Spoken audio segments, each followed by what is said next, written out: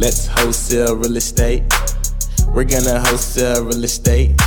If you wanna wholesale real estate, then you are in the right place.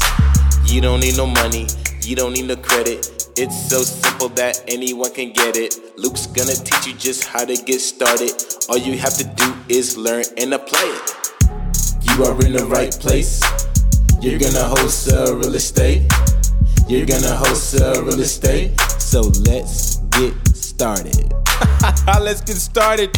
How are you guys doing today? It is Luke. I am your host, and welcome to School of Wholesaling.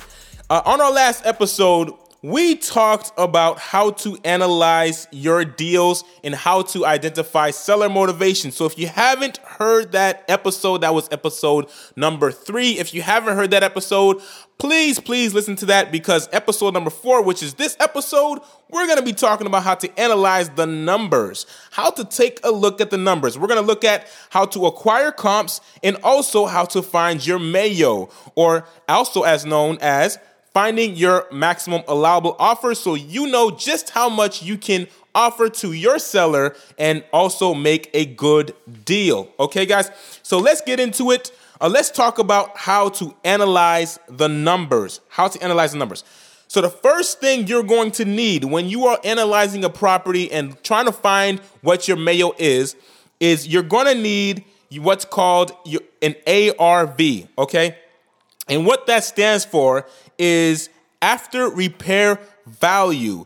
This is the amount of money or the value or what the property is worth when the property is fixed up and in its best shape. This is the amount that the market is going to be willing to pay for the property in its best shape. Okay, so what we need to do is we need to find out exactly, we need to find out what other homes in the area are selling for, and we need to compare apples to apples.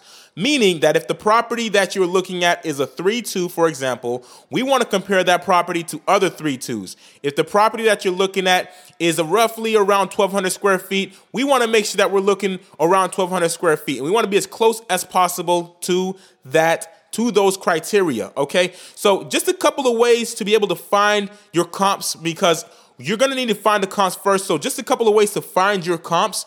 Here are a couple of sources. You can use Zillow. Now, a lot of people don't really like Zillow. They don't really like Zillow for the Zestimate, because the Zestimate is never really accurate. But you can utilize Zillow to look at past recent sales, which tend to be a lot of times accurate. It's a great way. It's free, and you could do it in minutes. Okay, so I like Zillow. I personally use Zillow just to kind of have a quick look at my properties before I decide whether or not I'm going to move forward on going further with the investment, or just taking a pass, depending on the area. Another source you can use is RealQuest. Now, RealQuest is great. RealQuest is, in my opinion, it comes second. It's in second place to the MLS, which, by the way, the MLS, or the multi-listing service, is the number one place for comps.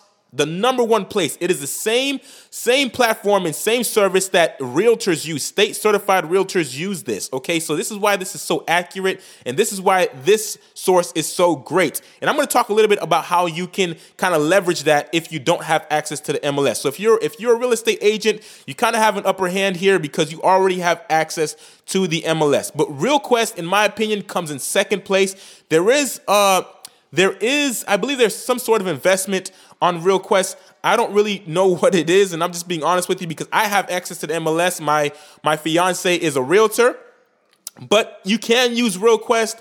It's www.express.realquest.com. Okay, you can find comps on there. You can also find comps on Real Estate ABC, which is free. Okay, that's another source. But again, the number one source is the MLS, okay, the MLS, number one source. Now, if you don't have access to the MLS and you want to be able to get comps from the MLS, here's one of the ways you can do that.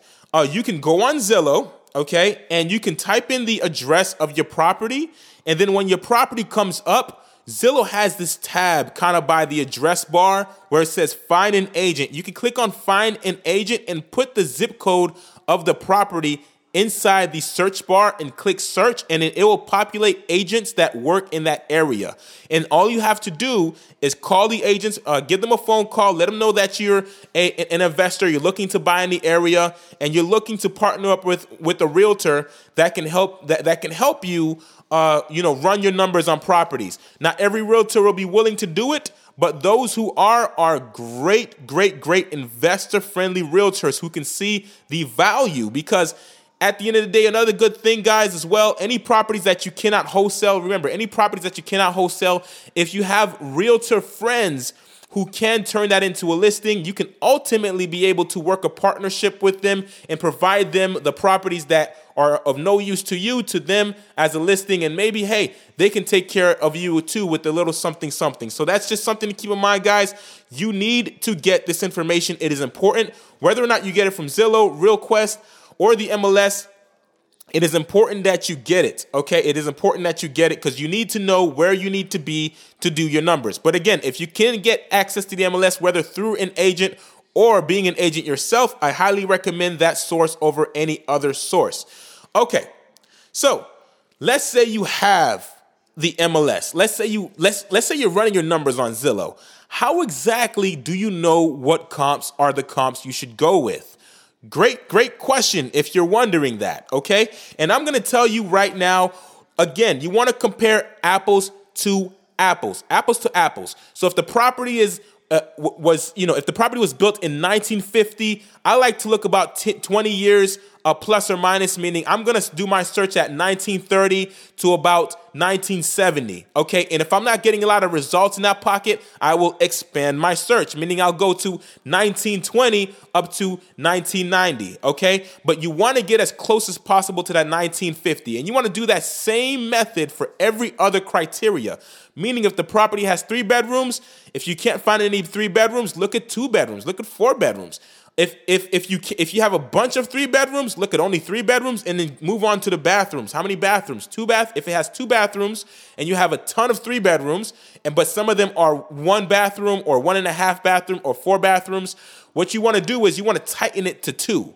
You see? So that way you're closing your numbers down, or you're growing your numbers up. So you have a good, nice, even number of comps to look at. A good number of comps that you want to be able to acquire, guys, is about maybe 10 to 15 comps. So you can have an idea of what the low end is like and as well as what the high end is like. It's good also to have cash sales.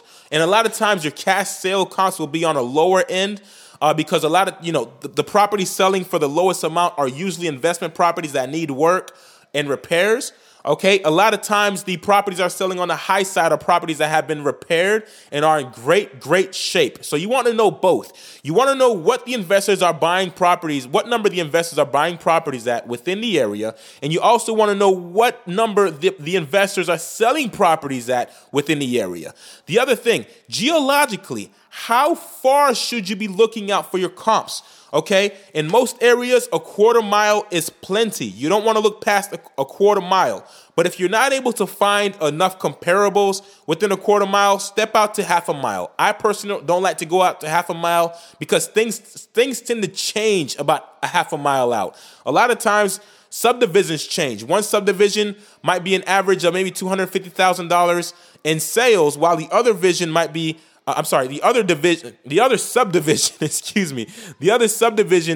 around $400,000 to $500,000 in average sale. Okay, so it's important to try and stay within the subdivision of the property, but it is okay to go out about half a mile if you need to. Okay, so the other thing to keep in mind is square footage. Houses sell by the square foot, okay? Houses do sell by the square foot. So you want to stay very, very, very closely within your square foot range.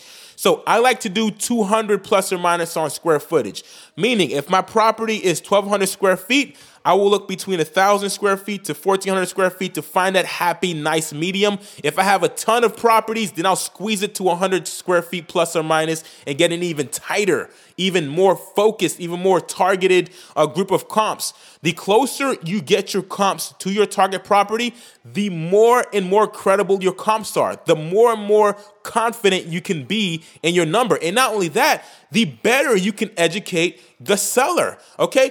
Another great thing about finding comps, guys, when you have your comps, not only does it help you get your Mayo, but you can use this to help you negotiate your deals. At the end of the day, these comps are actual sales that has happened within the subdivision. So when you show that to your sellers, you have to know, a lot of sellers don't really know this. A lot of sellers aren't really well-versed in the values of the properties within their neighborhood. As a matter of fact, a lot of sellers don't really know to compare apples to apples. A lot of them will say, hey, well, Mr. Bill down the street sold his house for $250,000, but Mr. Bill's house has 3 more hundred square feet than yours. Mr. Bill's house is also a lakefront property, and Mr. Bill's house has a whole extra bathroom. There's no way that Mr. Bill's house can be exactly comparable to yours, and you can utilize your comps to be able to show that. Okay, so comps are very, very, very important for that reason as well. Okay, so let's say that you found your comps. Let's say that you have a set of 10 to 15 comps in front of you. One good thing to do when looking at your high comps, if your comps are very, very closely together, like we talked about, look at your first top 3 sales or your first top 5. Take the top 3 and top 5 sales and add them all together and then find an average. Divide them by 5 to find the average, and that's your ARV. Now subtract that by 10% to give yourself a little bit more headroom there, and you have your final ARV, okay? So I like to subtract the 10% because at the end of the day, I want to make sure that I'm providing my buyers with the property at a price that they know will work for them. So if I'm looking at my ARV as 10% less than any other house on the market, automatically my houses are cheaper on the market even after they're repaired, which means that my deals will always be good, okay? Always be good. So just something to keep in mind, put that 10% at the end of the ARV just to give yourself a little bit of cushion room, okay? So let's say you find your average and now you got your ARV. Now you're ready to find your Mayo. So here is the formula, guys. I have a formula for you that's going to help you find your Mayo or your maximum allowable offer. So here's the formula. Your Mayo, and you can write this down if you can write this down. If you're driving, please, I don't recommend you writing anything down while you're driving. Take a moment later on after you've gotten to a safe place and write this down, okay? So your Mayo, your MAO equals your ARV multiplied by 0.65, which is 65%, ARV multiplied by 0.65 minus the amount of repairs the property needs and minus your assignment fee, okay? So let me say that again. Your Mayo equals your ARV that you found multiplied by 0.65 minus the repairs that the property needs and minus your assignment fee, okay? And I want to talk a little bit about this. I just want to break it down a little bit more, okay? So we talked about the ARV. You find that through looking at comps. Okay, the 0.65. What is that actually? What is that actually made of? 25% of the 0.65 is 25% of that number is a return on investment for your buyer. Okay, now this is a very safe number. Most buyers, especially in my market, most buyers like to have returns that are about maybe 12 to 15%. That's like an average return. So when you have a return at like 25% or maybe 20%, your deals are hot. Investors love those deals, guys, which is part of the reason why I can never hold any of my properties, which is what you want. You want your buyers coming back and back and back and back for more. And by doing your numbers this way, they're going to continuously come back. And not only that, but you're also allowing yourself a little bit of headroom. So if you did need to go above your Mayo, maybe by a few $1,000s, you can afford to do that and still have a good deal on your hands, guys. So this is very, very important information, okay? So 0.65, that also includes the closing costs that are going to be required for the investor at the end of their investment. There's a 10% there's 10% allocated for closing costs, which includes realtor fees and also includes the standard closing costs when you buy and sell real estate. Also, that 10% also includes holding costs, the cost that it costs that investor to hold on to the property, such as utilities or maybe maintenance, okay? So just something to keep in mind. You want to have that all included in there, okay? And then you want to subtract your repairs, the amount of repairs the property needs. Now, in order for you to find this out, you're going to need to go visit the property, but it's good to kind of ask the seller, hey, have you looked to see how much it would cost you to repair these items?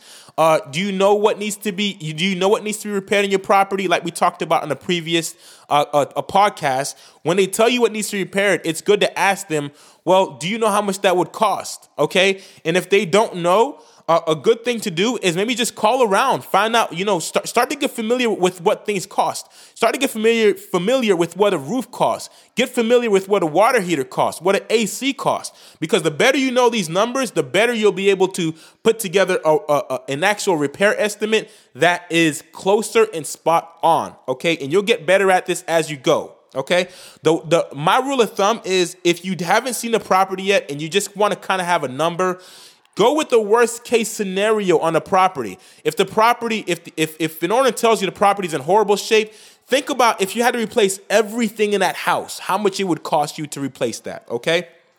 Now, once you find out your repairs, the last thing you want to find out is your assignment fee. Now, a lot of people ask, well, how do I know how much I should charge on an assignment fee? The assignment fee is anything you feel comfortable with. Anything you feel comfortable with. An average assignment fee on a wholesale deal is about $7,000 to $10,000. There's a lot of folks who are okay with $5,000. It is completely up to you and completely subjective. Okay, completely subjective.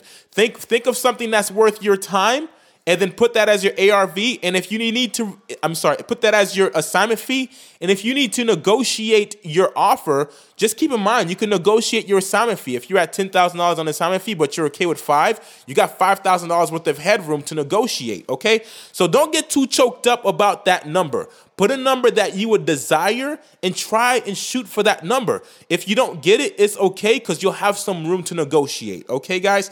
So that's how you find your Mayo, okay? Your ARV multiplied by 0.65 minus the repairs minus your assignment fee equals your maximum allowable offer, and that will be the number you offer, okay? Again, don't get too choked up on this number, okay? Don't get too choked up on this number. As a matter of fact, one of the good things about knowing your Mayo is it just simply tells you where to stop, okay? So if your Mayo is $50,000, this is just for example, if your Mayo is $50,000, then $50,000 is all you can afford to pay, okay? Don't go above that number. Now, if the deal looks like a really, really good deal, because we have so much headroom in the 25% for investor profit, maybe you can go up $1,000 or $2,000, maybe 2 or 3%, which will still enable you to provide your end buyer with the 20 to 21% return on investment. That is great. That's great. Okay, you can still do that, but just keep in mind you don't want to go too high. This number is literally designed to keep your numbers, or to keep your offer at a place where you can turn around and sell the property quick and make profit quick. It is designed so that way buyers will be like vultures on your properties, okay? And they're going to want every single property that you have. That's the kind of scenario you want to be in, okay? So this is how you find your Mayo. This is how you analyze the numbers. You want to find your comps, okay, to find your Mayo. And once you have your Mayo, you're ready to go. You know where you need to be, okay? And you have the ability now to negotiate the deal. Either maybe if you had to do a worst case scenario number on repairs, but then you go see the property and maybe the property isn't as bad. Now you know that, hey, I can afford to go a little bit higher on my offer. I would still offer the offer at your Mayo or below your Mayo. And don't be afraid, guys. Don't be afraid to offer below your Mayo. And I'm getting a little choked up about this because I'm so passionate about not being afraid to offer a little bit less. Worst case scenario is you're going to go up higher on your price if the seller says no. Okay, so don't be afraid to work a little bit under your mayo. It just provides you more headroom to be able to negotiate in the long run. Okay, so please subscribe. We're going to end this here. And next time, we're going to be getting more and more into the next steps involving a real estate deal. And the next thing that you would need to do would be to go visit the property and negotiate an offer so that way you can put a property under contract. Okay, guys, under contract. So we're going to leave this here. We're going to drop this here, and I'm going to see you guys on the next podcast. But remember, if you love the information and you love wholesaling real estate, or you want to do your first deal, if you want to do your first deal and supplement or replace your income, subscribe to this podcast because I'm going to be giving out more and more information, and I'm excited. I'm sure you can hear it. I'm pumped up. I love talking about this. I love wholesaling real estate, and I can't wait for you to get your next wholesale deal. And when you get your next wholesale deal, I hope to hear you on this show. Okay, guys, so keep me posted about what you're doing. Please, please, please ask questions. Find me on Instagram, Luke Madeus, LucMadeus. That is Luke Madeus, LucMadeus on Instagram. Send me a message. Okay, I respond. Send me a message in my DMs. I'd love to answer any questions that you guys have. So I'll see you guys in the next podcast, and you have a wonderful, wonderful day, beautiful people. Let's wholesale real estate. We're gonna wholesale real estate. If you wanna wholesale real estate, then you are in the right place. Thank you for listening to School of Wholesale with your host, Luke Madeus. If you want more information, subscribe to this podcast as well as follow on Instagram at Luke Madeus, LucMadeus. And if you have any questions, send me an email at flippinglegendary@gmail.com. That is flippinglegendary@gmail.com. Let's wholesale real estate. We're gonna wholesale real estate.